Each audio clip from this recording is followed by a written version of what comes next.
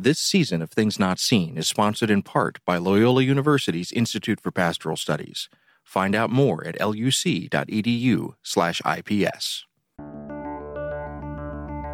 From PRX, the Public Radio Exchange, and Sandberg Media LLC, I'm David Dault with Things Not Seen.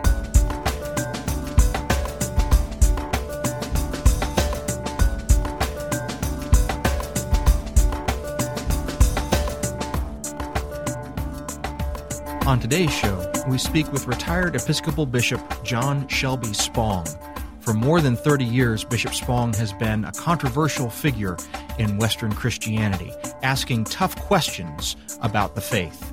We talk about his new book, Biblical Literalism, A Gentile Heresy, and we look back at his lifelong quest to give Christian believers a faith that is compatible with the modern world. Stay tuned.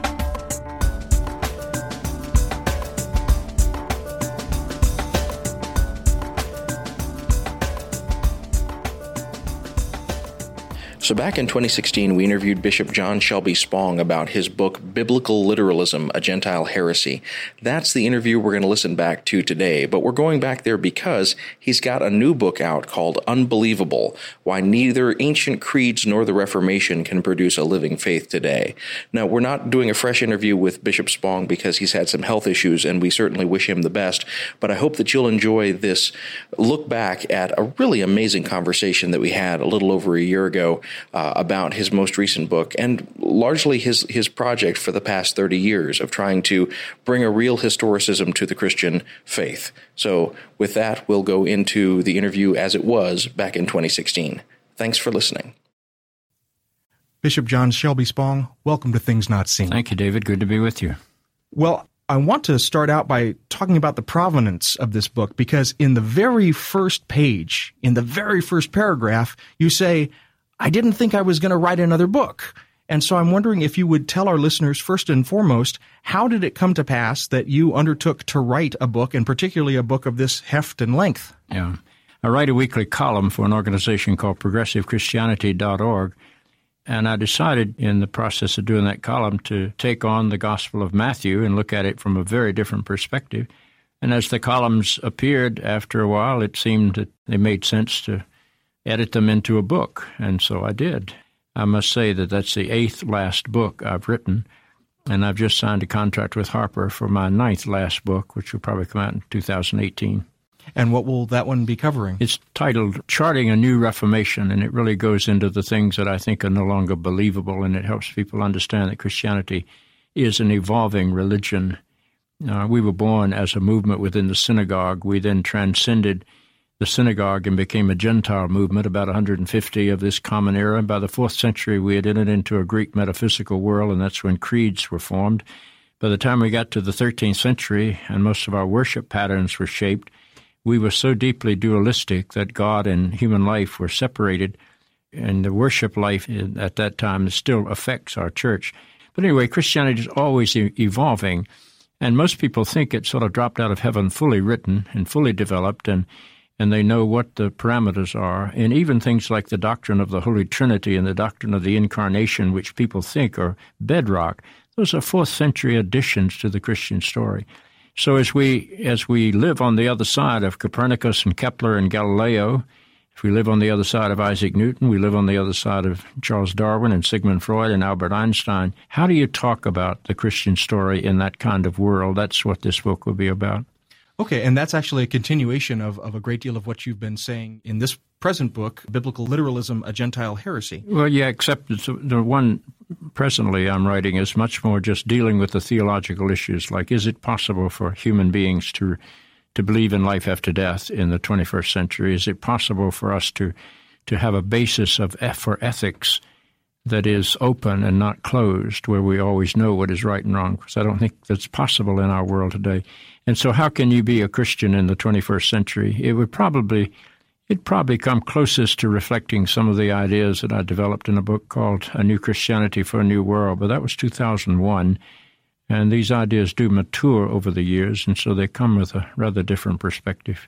And your basic thesis is that the things that were believable to Christians through the centuries certainly are not believable now after the scientific advances of the 20th century, but even unbelievable past some of the world shifts that we had with Copernicus and Galileo and others. That's correct. The Bible was written in a world that believed that the universe was three-tiered, that heaven was above the sky and the earth was the center of this three-tiered universe, and hell, however that was defined, was beneath the earth.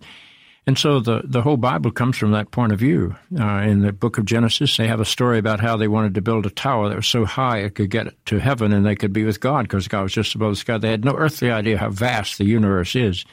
And when you get to the birth story in Matthew's Gospel, the idea that God could hang a new star out in the sky to announce the birth of Jesus, it makes a lot of sense in the first century. But in our century, we know that the light that we see from the star was emanated millions of years ago, and it's taken that long to get here.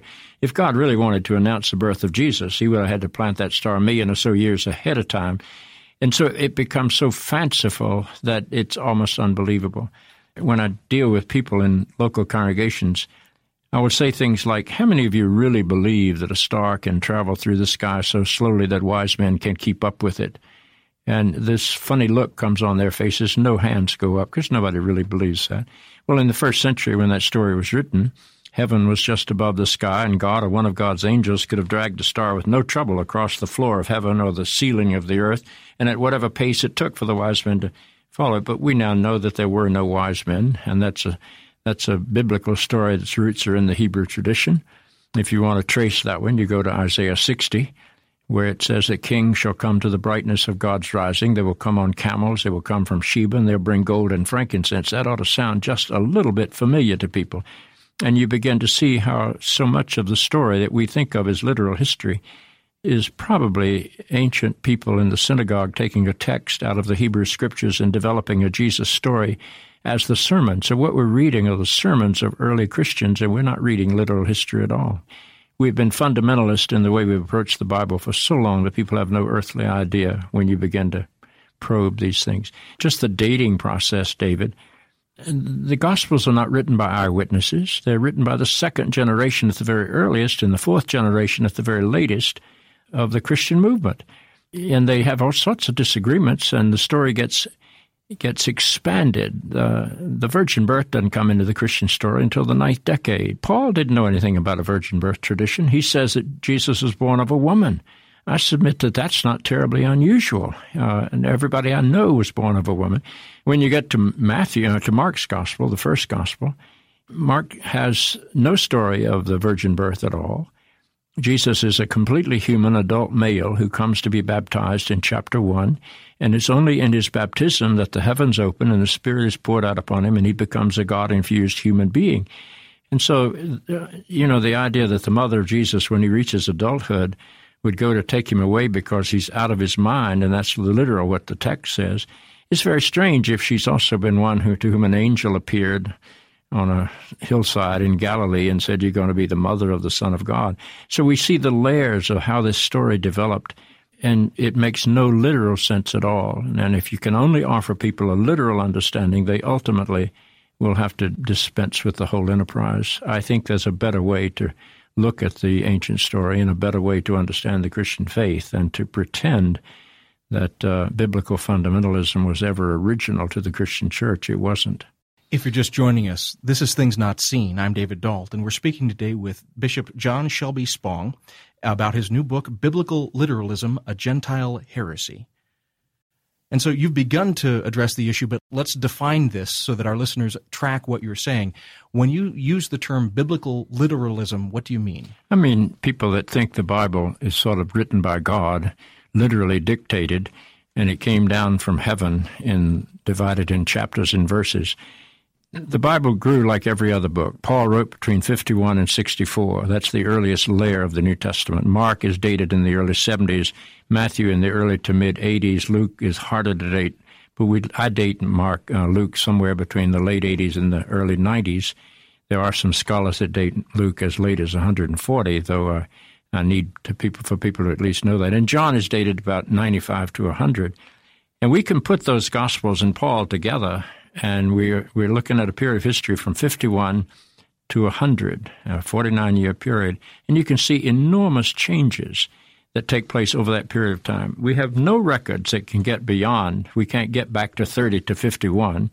But I'm convinced that the Christian story lived and was passed on in the synagogue and nowhere else. I don't think it's conceivable that it could have been passed on anywhere else. And the reason for that is when the Gospels finally do get written, they have Jesus wrapped in the Hebrew Scriptures. They have Jesus subservient to the liturgical life of the synagogue, and that could only have happened in the synagogue. You know, people think today, well, everybody had a copy of the Bible. Nobody had a copy of the Bible. Bibles were terribly expensive. They were community property. There's no Gideon Society to put one in your hotel room, a service that I must say I use quite frequently because it's awful hard to travel with Bibles in your suitcase. But it's just fascinating to see what people think and what reality is. And when you tell them things like the earliest gospel does not tell the story of Jesus appearing to anybody as a resurrected person. Mark just has no story of the resurrection. All Paul has, and he wrote before Mark, all Paul has is a list of people to whom he, quote, appeared, unquote. And it's interesting that that word appeared is the Greek word ophthe, O-P-H-T-H-E, from which we get ophthalmology. But it's also the word that they translated God appearing to Moses in the burning bush. So you have to ask yourself, what does that appearing mean? Is that insight? Is it second sight? How literal is that? And it's interesting that Paul gives us no details. But he does give us a fascinating hint because he goes through this list of those to whom this risen Christ has appeared. And he says it's Peter and then the 12, and that's interesting because Judas Iscariot is still among them. Paul doesn't seem to know that Judas was a traitor, which is another interesting development. That's a later development in the Christian story. And then he appears to 500 brethren once. We have no earthly idea what that's all about. And then, interestingly enough, he appears to James. There's a great debate about who this James is, and the overwhelming consensus of biblical scholarship is this is James, the brother of the Lord, who was a leader in the early Christian church in Jerusalem, but who's been sort of downplayed in history, again, for theological considerations. The other options would be James, the son of Alphaeus, who's supposed to be one of the 12, and James, the son of Zebedee, who's supposed to be one of the 12, but they were neither one as significant a leader as James, the brother of Jesus. And then he has the apostles, and people wonder who in the world they are. As I already mentioned, the 12. Well, in the early church, the apostles were those who were sent out. They were the missionaries. It's James and Peter who are compared in this story in Mark, and then it's the 12 plus the apostles. They're different categories. And then the most exciting and unusual one is that Paul says that he was the last one to whom the risen Christ appeared. Well, the best estimates are that Paul's conversion came somewhere between 1 and 6 years after the crucifixion. So the idea that this was a physical appearance becomes nonsensical. I mean, what did this physical body do for 1 to 6 years, however long it was? And why is it that nobody else saw him? So, and, you know, even Luke, when he talks about the risen Christ appearing to Jesus, suggests it was a vision on the road to on the road to Damascus, and not a physical sighting at all. So it opens up all the stories about what the resurrection really was. And it's fascinating when you get to the fourth gospel that the first person who believes in the resurrection is the disciple whom Jesus loved. That's the only identification he's got. And he never sees the body. He sees only the fact that death could not contain him, the tomb could not contain him. And he skips from that immediately to a faith position. Again, I think the beloved disciple is not a figure of history. I think he's a mythological figure that the fourth gospel created as the ideal Christian. And so he's the only one that goes with Jesus to the cross. He's portrayed as leaning on his breast at the Last Supper. That's his first introduction. He's the one who goes to the empty tomb. He's the first one who believes. And he's sort of the portrait of an ideal Christian and in the fourth gospel. So I think once you break the boundaries of literalism on the Bible, then it opens up into being a very exciting and different kind of story. If you're just joining us, this is Things Not Seen. I'm David Dault, and we're speaking today with Bishop John Shelby Spong about his new book, Biblical Literalism, A Gentile Heresy. We'll be back in a moment. Looking for signs of hope in the Chicagoland education scene? Bright Promise Fund for Urban Christian Education serves 15 schools in Chicago and nearby suburbs with scholarship funding for students and families in search of quality, faith-based educational options. Visit brightpromisefund.org to learn more about schools where students flourish. Good schools make for good neighborhoods. BrightPromiseFund.org. That's BrightPromiseFund.org. This is Things Not Seen. I'm David Dalt, and we're speaking today with Bishop John Shelby Spong about his new book, Biblical Literalism, A Gentile Heresy.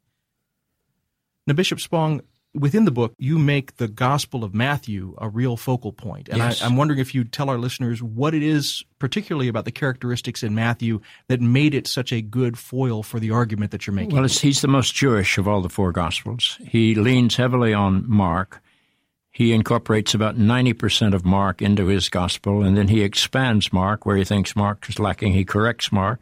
It's always interesting when I'm dealing with biblical fundamentalists to say, well, Matthew certainly didn't think Mark wrote the Word of God because he felt free to change it and to edit it and even to correct his grammar from time to time. You don't do that to God's grammar. You might do that to Mark's grammar. But he's also, Gospel of Matthew is placed in the canon of the New Testament first because they thought it was the primary link between the Old and the New. There's some fascinating things about Matthew's Gospel that most people don't embrace because most people see the Gospels as an homogenized, sort of like sausage. You know, you never know quite what the parts are that are in it. Maybe you don't want to know. But we homogenize the stories. We don't know what Matthew creates, what Mark creates, and what Luke creates, and what John creates. But when you isolate Matthew, he introduces the virgin birth that had never been heard of before. This is the 9th decade. This is hardly original.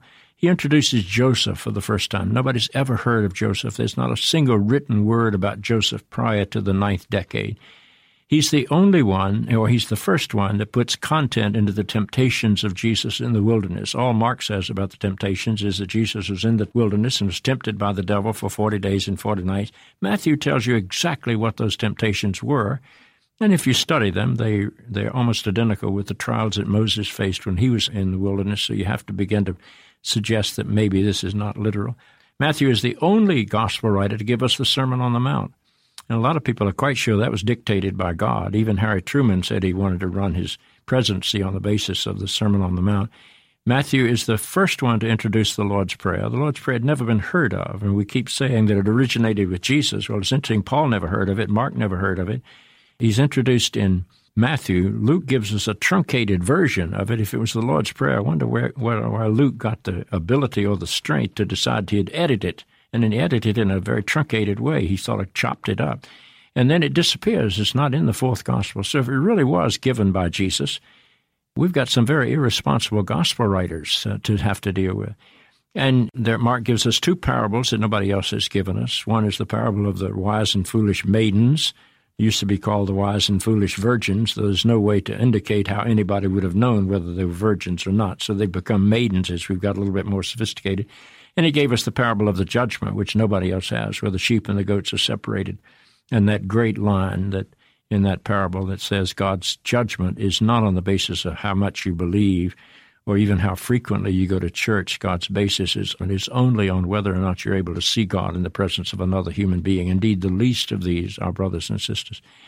And Matthew, he gives us more biographical data on Judas than anybody else. And it's fascinating when you trace data down, and it seems like it's all drawn out of other trader stories from the Old Testament, but I haven't got time to develop that. But that's a big piece of this book.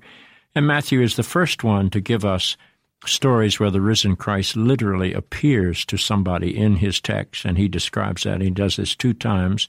He's the first gospel to have the risen Christ say anything. Now, if the risen Christ if this is a literal story, and the risen Christ has just one thing to say to the world, it's got to be thought of as terribly important. And it's an interesting one. It's what we call the Great Commission, or the Divine Commission, go into all the world and preach the gospel, which we Christians have interpreted to be a missionary charge to go convert the heathen. There was no church when that was written. Christianity was part of Judaism at that time. So it wasn't a missionary expansion thing at all. I think it's a very profound story. I think the essence of the Christian story is that we ought to move out of our isolation into one human family. And Matthew tells his story. He wraps it in what I call an interpretive envelope. He puts a star in the sky when Jesus is born, because the star doesn't shine over just the land of the Jews. Everybody in the whole world can see the star. And the wise men, the Magi, who are Gentiles, they come to that star. There was something about Jesus that drew the human family together. And then when he gets to the end of his story, he gives you the other half of his envelope, and he has the risen Christ say, now that you understand who I am, you've got a responsibility. And what is it? You've got to go, quote, into all the world. That's out there where the Gentiles live. That's where the unclean and uncircumcised and unbaptized and unsaved people live. You've got to go to those that you've denigrated and looked down upon, and you've got to say to them, you too are part of the love of God. It's a call into human oneness. I think that's why Matthew was so appealing to me. And in the early church, it was clearly the most popular gospel. It still is. If you take a poll of Americans and say, what is your favorite gospel? Matthew always wins, and John comes in second. Luke is third, and Mark is always last. And that's sort of interesting since both Luke and Mark have copied almost all of Mark into their books. Matthew more than Luke, but significantly in Luke. So it's interesting just to follow those paths. I found the Gospel of Matthew really fascinating. And the man I studied with in England, this was his key, too. His name is Michael Goulder. And his key was to use Matthew as the way of opening up all the Gospels to a non-literal understanding. And I hope that's what I'm able to do in this book. You also mentioned early on in the book that really to be able to understand Christianity, particularly early Christianity, but you even go as far, I would venture to say, the whole of Christianity, you can understand that best if you understand a Jewish technique of reading called Midrash. And I want, absolutely, if you tell our listeners what Midrash is. Well, first of all, let me say the Jews were storytellers. Most Middle Eastern people were storytellers. And they incorporated truth into their stories, but everybody understood that the stories were not literal, but they were still things that incorporated great truth. And so the Jews were doing this. They hadn't yet invented the technique of telling people this is a story by saying, you begin by saying, once upon a time. If we do that in the Western world, we know we're going to hear a story. But the way the Jews did it was that they used wild exaggeration. And everybody hearing that would understand that this is a story. So they talk about building a tower so tall it could reach up to heaven. Well, they didn't know what a crane was. The farthest they'd ever gotten to heaven was to climb up on a mountain. And this is a wild exaggeration in that period of time. The story of Jonah being thrown overboard and being swallowed by a great fish and living in the belly of the whale for 3 days and 3 nights, that's an exaggerated story. I would also suggest that so is the story of the Red Sea. If you put the dimensions of the Red Sea that we know of together with the biblical account of how fast those Jewish slave escapees made it, they had to average 12-minute miles. Now, you're talking about maybe 15,000 people, maybe more than that, some of them elderly, some of them on walkers and canes, and some of them pregnant, and some of them with little children who never walk in a straight line. They always run around in circles and go crazy. And you're talking about averaging 12-minute miles. I run every morning on my running track, and I can't average 12-minute miles at my age. I may do a 15 or 16-minute mile. But the idea that this unorganized group of gypsy-like people escaping slavery in Egypt could navigate the 20 miles of the Red Sea in 12-minute miles is a huge exaggeration. And I think we ought to begin to hear that and to understand that. And the Jews had this story, this tradition that they called Midrash, in which they would not think anything about telling the same story about more than one Jewish hero. For example, in the biblical story, we have Moses splitting the waters of the Red Sea. Then a little bit later, we have Joshua splitting the waters of the Jordan River. Then a little bit later, you have Elijah splitting the Jordan River so he can go across on dry land. A little bit later, you have Elisha splitting the Jordan River so he can go across on gray. That was a story that appeared over and over again. Now, do you suppose that's what God did, that God had nothing to do in the ancient world except to split every body of water that impeded every Jewish traveler? Or are you learning something about the fact that they retold the same story because they were trying to say the same God we found present in Moses we found in Joshua and Elijah and Elisha? And I think if you want to bring that into the Christian story, you go to the story of the baptism. Jesus is brought up to the edge of the Jordan River.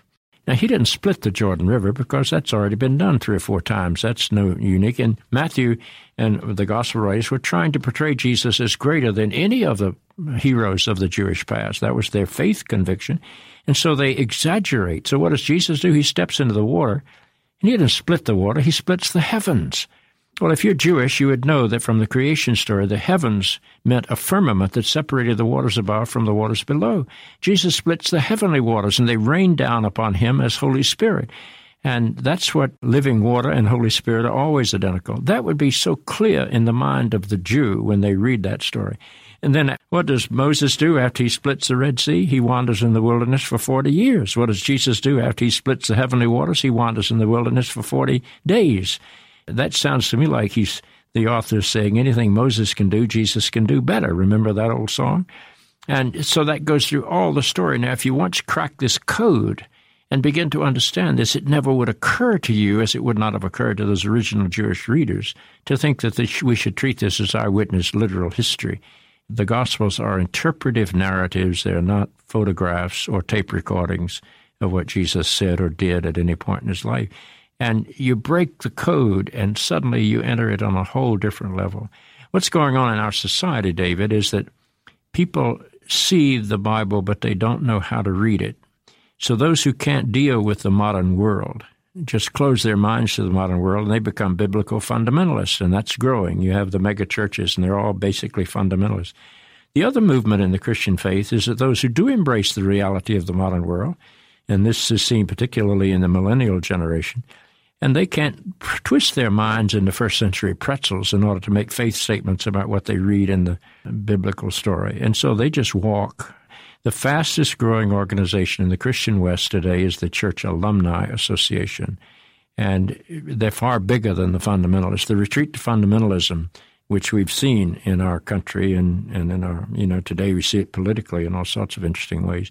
But that retreat is out of fear that there's nothing there, so they've got to cling desperately to this literal framework, because by far a faster-growing movement is those who are walking away from organized religion because it simply doesn't translate into the world that they live in. It makes no sense to them.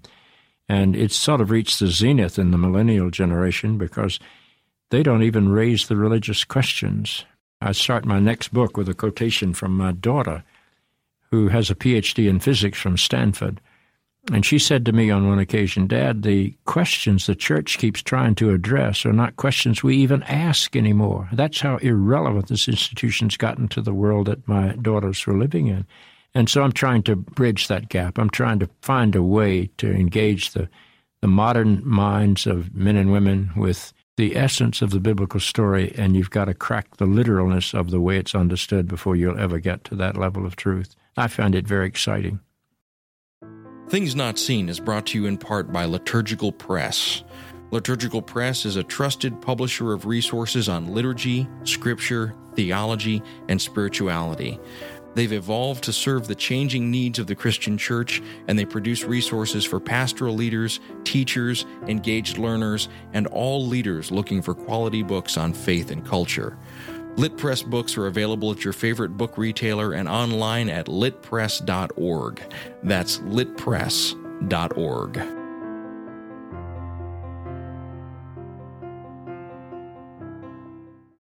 If you're just joining us, this is Things Not Seen. I'm David Dalt, and we're speaking today with Bishop John Shelby Spong. He's the author of the new book, Biblical Literalism, A Gentile Heresy. A moment ago, you said at several points variations on the phrase, break the code, crack the code. And you subtitle your book, A Gentile Heresy.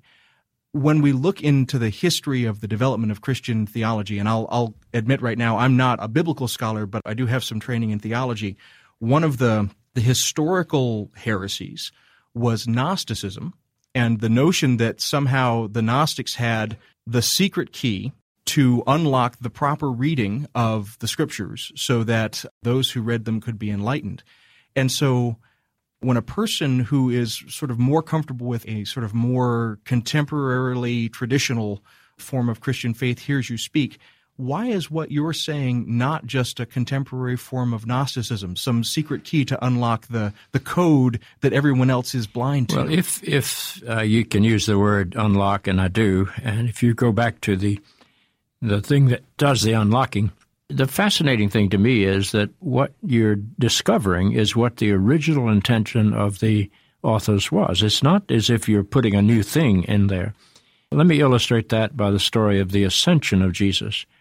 That doesn't come into the Christian story until Luke writes. It's not a thing that anybody else talks about. The only thing Matthew says the after resurrection Jesus is his promise that he will be with them always. That's all he says. Now, where do you get this idea, and what does it mean? Well, literally, it makes no sense at all. I remember having a conversation with the astrophysicist Carl Sagan before he died. About 2 years before he died, we were on the staff of a conference together in Washington, D.C., and Carl was a fascinating man. He was brilliant, there's no question about that. He was Jewish by his own ethnic background. He was an atheist by his own religious profession, and he loved to sort of tweak what he called ridiculous religious ideas. And we had some interesting times together, and he came bounding across the room, and he said, "Jack, have you ever thought about what the ascension of Jesus looks like to an astrophysicist?" And I said, "No, Carl, I haven't thought about that, but I knew I was going to have to because we were then engaged." And talking with his hands, as he always did, and they shook more than anything else, he said, "Do you know that if Jesus literally ascended into the sky, and even if he traveled at the speed of light, 186,000 miles per second, more or less, he has not yet escaped our galaxy?" We know today that if you go up in the sky far enough, one of two things happens. You either achieve orbit or you sink into the infinity of space. You don't quite get to heaven.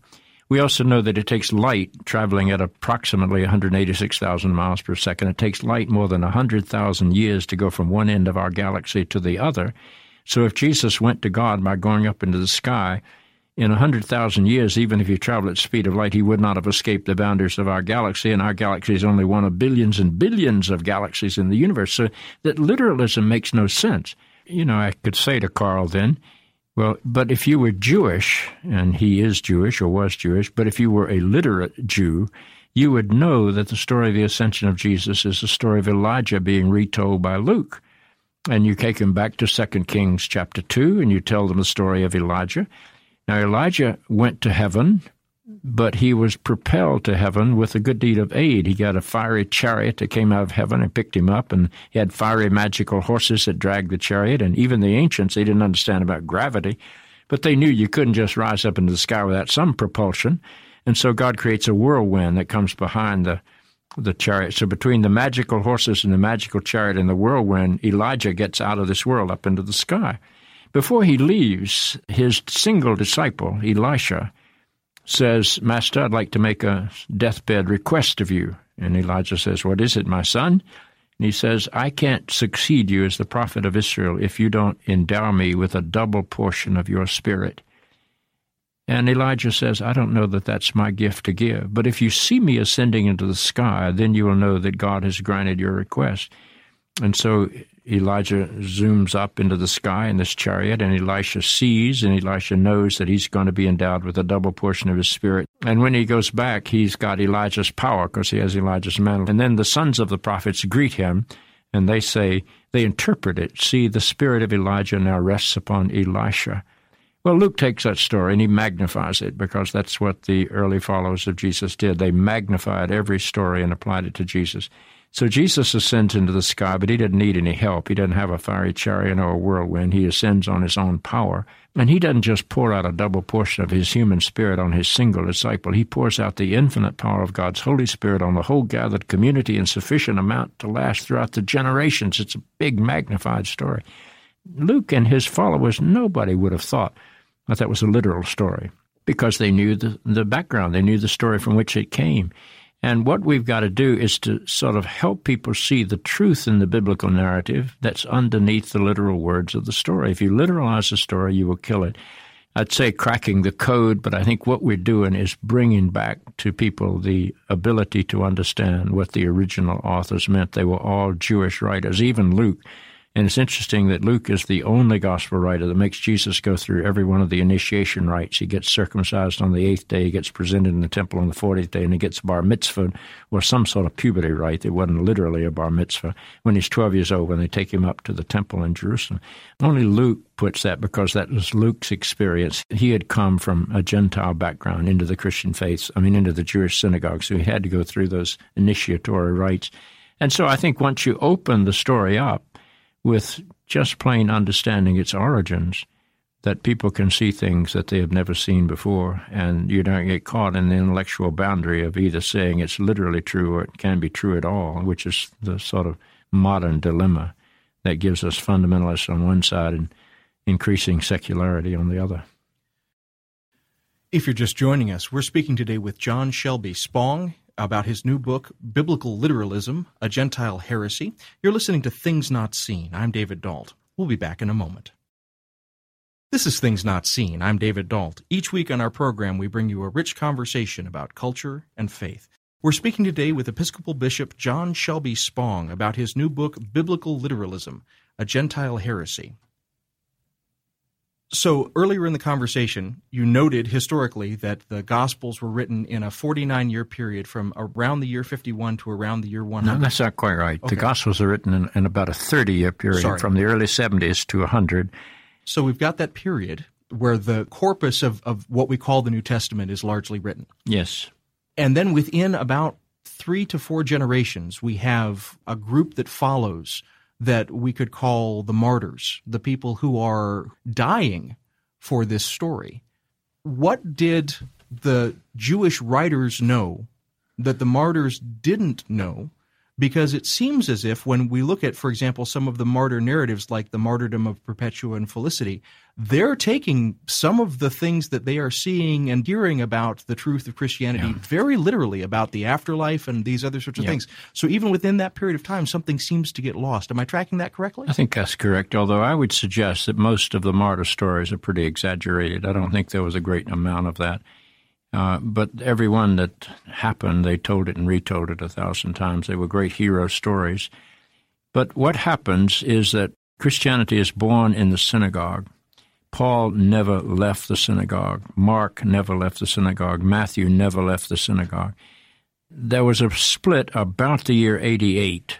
So Luke is the only one that might be on the other side of the split, but Luke is so dependent on Mark, who's on the previous side of the split, that he doesn't reflect that. So John is the only one that really reflects the split, where the Christians who were Jews were excommunicated from the synagogue, and that took place about the year 88. We can't pin that down as literally as I'd like to. It could be 87, it might be 89, but it seems to have occurred at a thing called the Council of Jamnia.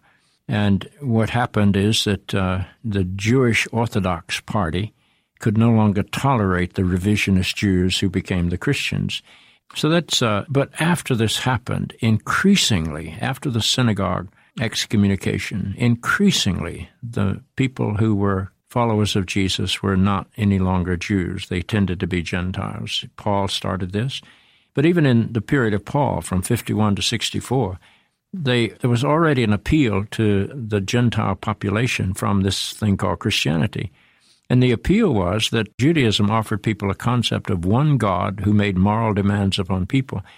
And that was being compared with the gods of the Olympus, who were busy dying because they were having affairs with every woman in town and living very strange lives and had lost respect. The great mystery religions that came about later had not yet been fully developed.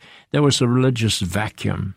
And so Gentiles, God-fearers they were called, would come to the synagogue and they'd sort of sit in the balconies the way slaves did in the South. Slaves were invited to come into the white churches of the South. If they sat in the balcony, they were quite segregated. So the Gentiles were rather segregated. And when Paul would go and speak to the synagogue, he would get a hostile response primarily from the Jews because they were basically fundamentalists and he was offering them a very different perspective. But they'd get a great hearing from these Gentile proselytes, as they were called.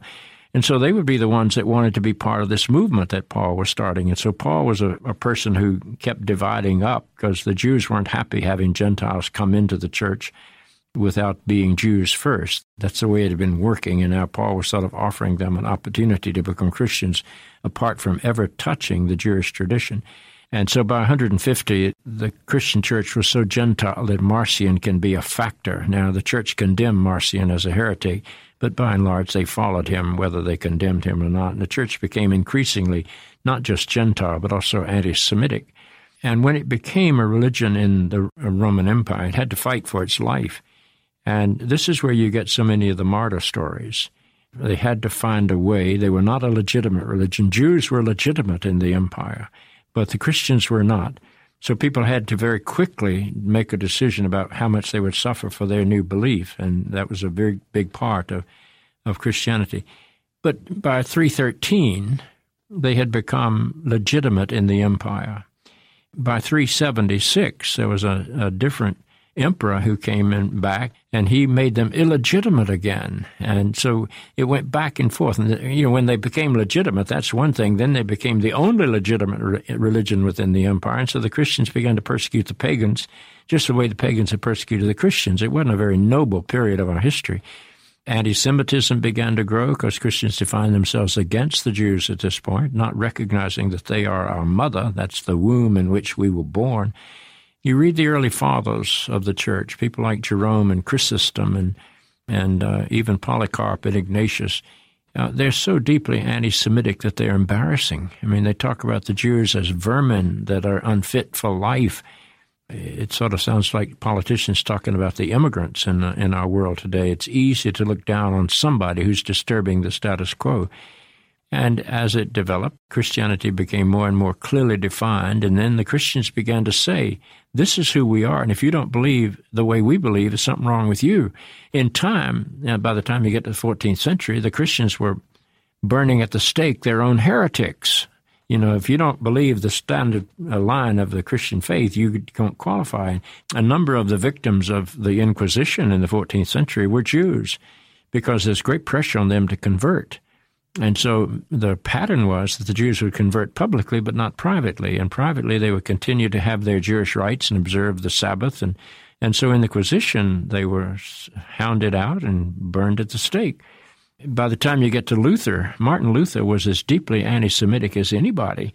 And when Martin Luther translated the scriptures into German, he also translated his own anti-Semitism into the German. And so you can see how Hitler finally comes to power. And then you get the Holocaust where some 6 million Jewish people are burned in the crematoriums.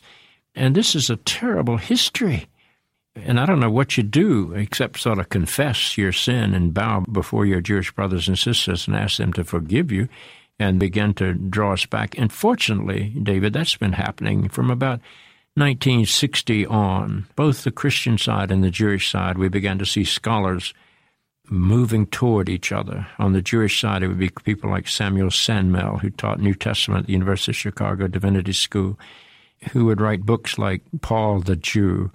And you get a number of people on the Jewish side. You get a man named like Gezer Vermes, who started out his life as an Orthodox Jew, converted to Roman Catholicism, reconverted to Judaism.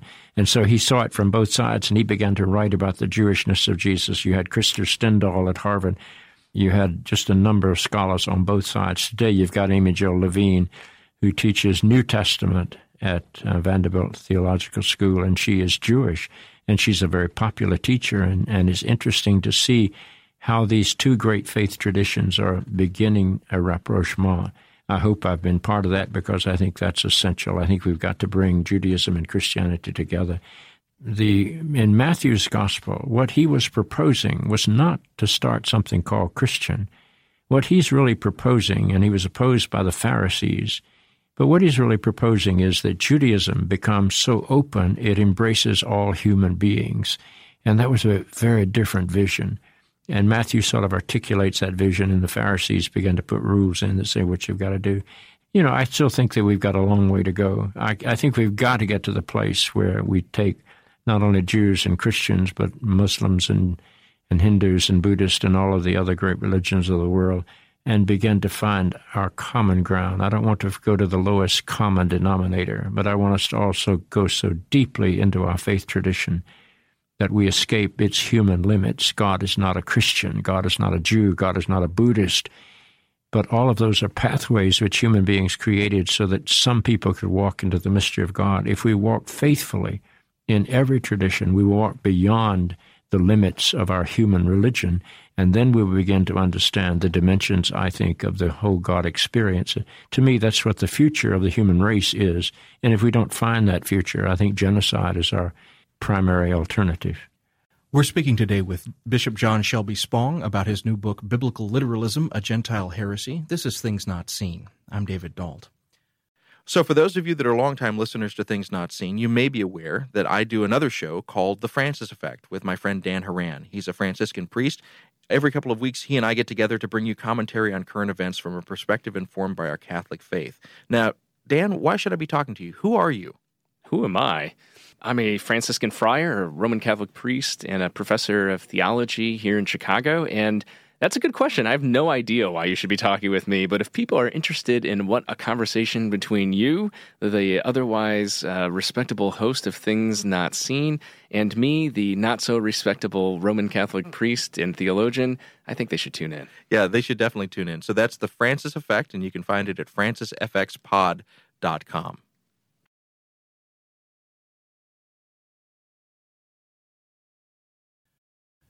Earlier in the conversation, you mentioned that your daughter has a PhD in physics, and that brought to mind the late Phyllis Tickle, a friend of mine in my family's. And a friend of mine, and a I friend must of yours, say. as I'm sure. And she talked a lot about if people were going to be going to seminary in the 21st century, they should be required to study physics, they should be required to study science. I couldn't agree more. But what I'm interested in is that even as she was making statements like this about the retreading of theological education, she very diligently kept the liturgy of the hours. And so my question to you, Bishop Spong, is as we look at your wider project, your project of being very critical of the history and the interpretive history of Christianity, how does worship change as a result of this criticism, and what stays the same in our liturgy and our faith life? Well, I think it's all up for grabs. But, I attend church every Sunday of my life. I am deeply involved in it, and I really love it. There's some times where I have to twist my mind into a first-century pretzel in order to interpret what they're saying. I think we're at a turning point in Christian history, and the turning point is not about God. I think it's about our understanding of human life. It's about anthropology. Beginning in the 3rd and 4th century, I think primarily the work of Augustine, the Bishop of Hippo, we concentrated on original sin. We said our mythology was that human beings were created perfect in the image of God, and they fell into sin by disobedience. They could not deliver themselves. They were warped by this sinful thing, and they had to wait for God to act, and God acted in the person of Jesus and brought salvation to the world, freed us. And the way God did it was to kill Jesus on the cross, which I think is a really strange idea. The Divine Father kills the Divine Son instead of punishing you and me because you and I cannot stand the punishment that we're due. So God has to punish Jesus who can stand it. So we go around saying really strange things like Jesus died for my sins, which makes absolutely no sense. It turns God into a monster, it turns Jesus into a masochistic victim, and turns you and me into guilt-filled human beings.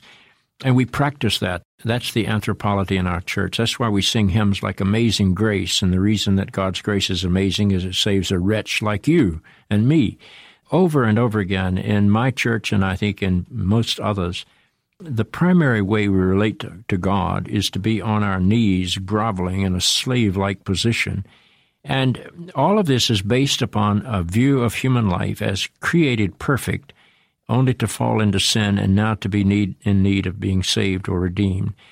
Well, Charles Darwin came along in 1859, and Charles Darwin gives us a very different understanding of our origins. We were not created perfect, so we couldn't fall into sin. You can't fall from something you've never possessed.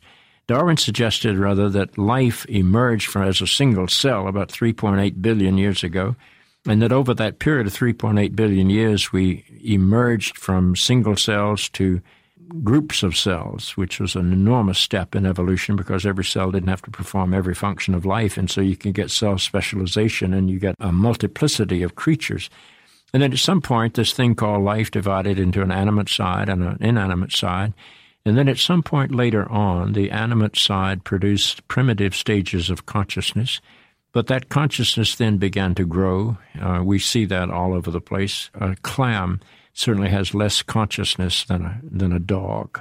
So we think nothing about putting a clam alive in a pot of boiling water to make clam chowder. But we wouldn't do that to our dog because we recognize the dog as a more conscious creature. And then there came a time, and I think it's probably no more than about 250,000 years ago, that this animal that we were calling Homo sapien passed over another stage of development that was gargantuan, and that is he passed from being a conscious creature to being a self-conscious creature. And suddenly he looked at the world from a point of view of a new center. He was not part of nature. He was an objective entity who could look out from his own or her own self on nature itself. And all sorts of issues began. We began to know, for example, that we would die. Never known an animal to write a will or to prepare a funeral service or to do any of the things that human beings do. Death is a uniquely human experience. And that's when we began to be frightened by the reality, and so we developed religions. And all religions at the very beginning were designed to help us escape the trauma of our self-consciousness.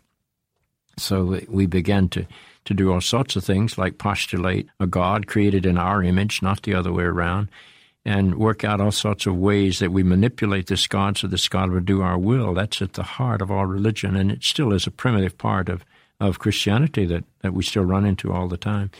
And what's going on, I think, is that our consciousness is developed to a new dimension, and in that new dimension we see our humanity in a very different way. I am not a fallen sinner. I am an incomplete human being. I do not need to be saved. I do not need to be rescued. The last thing I want to have happen is for Jesus to die for my sins. What I need and what I want is the power to become so deeply and fully human that I can be all that I'm capable of being. And that's a very different anthropology. And it's on this basis, I think, that the Christian faith of tomorrow will be different from the Christian faith of yesterday. We will get over original sin. We will punt it. It's dead. It needs to be gotten rid of. And we will see human life as simply potential. And religion's task is not to rescue some fallen creature. Religion's task is to maximize the potential in our humanity. So when I think about God, I don't think about God as an old man in the sky in any theistic image. I think about God as the power of life calling me to live. I think of God as the power of love freeing me to love. I think of God as the ground of being, and that's a phrase I get from Paul Tillich, giving me the courage to be all that I can be. And the task of the Christian life is to become so deeply and fully human that you recognize that you are part of who God is and God is part of who you are. Those are very different ways of understanding the Christian story. And Jesus might be one of those avatars, one of those people who cracked the boundary between subconsciousness and universal consciousness. And so he calls us beyond all of the boundaries of our fears into a new possibility for our humanity. And I think that's where the Christian faith is going to move. And I think it will be the next stage of our evolution will be still in touch with our always evolving past, but we will sometimes have to recognize the fact that none of our stages of evolution can be literalized as the final word. That is, you don't have to be a Trinitarian or an incarnational person in order to be a Christian, because the story is always changing and always growing. Well, Bishop Shelby Spong, thank you so much for taking some time to speak to us today. I've really enjoyed the conversation. Thank you, David. I've loved being with you. We've been speaking today with Episcopal Bishop John Shelby Spong. He was Episcopal Bishop of Newark, New Jersey before his retirement in the year 2000. He's a visiting lecturer at Harvard and at universities and churches throughout North America and the English-speaking world. He's one of the leading spokespersons for liberal Christianity. We've been speaking today about his most recent book, Biblical Literalism, A Gentile Heresy.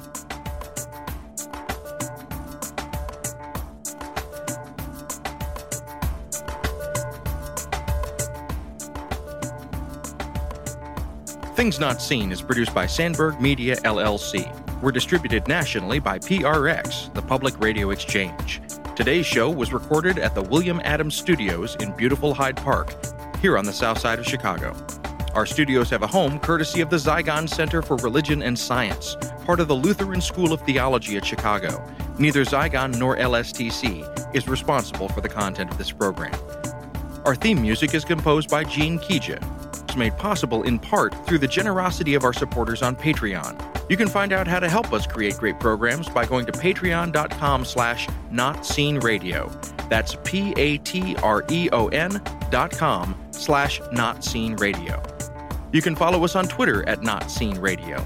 Visit us on Facebook and like our page to receive regular updates about the show and to find out more about our guests. That's facebook.com/thingsnotseenradio.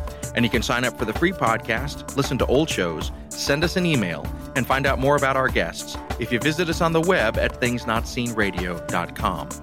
I'm David Dalt, and we'll be back next week with more conversations about culture and faith. Please join us.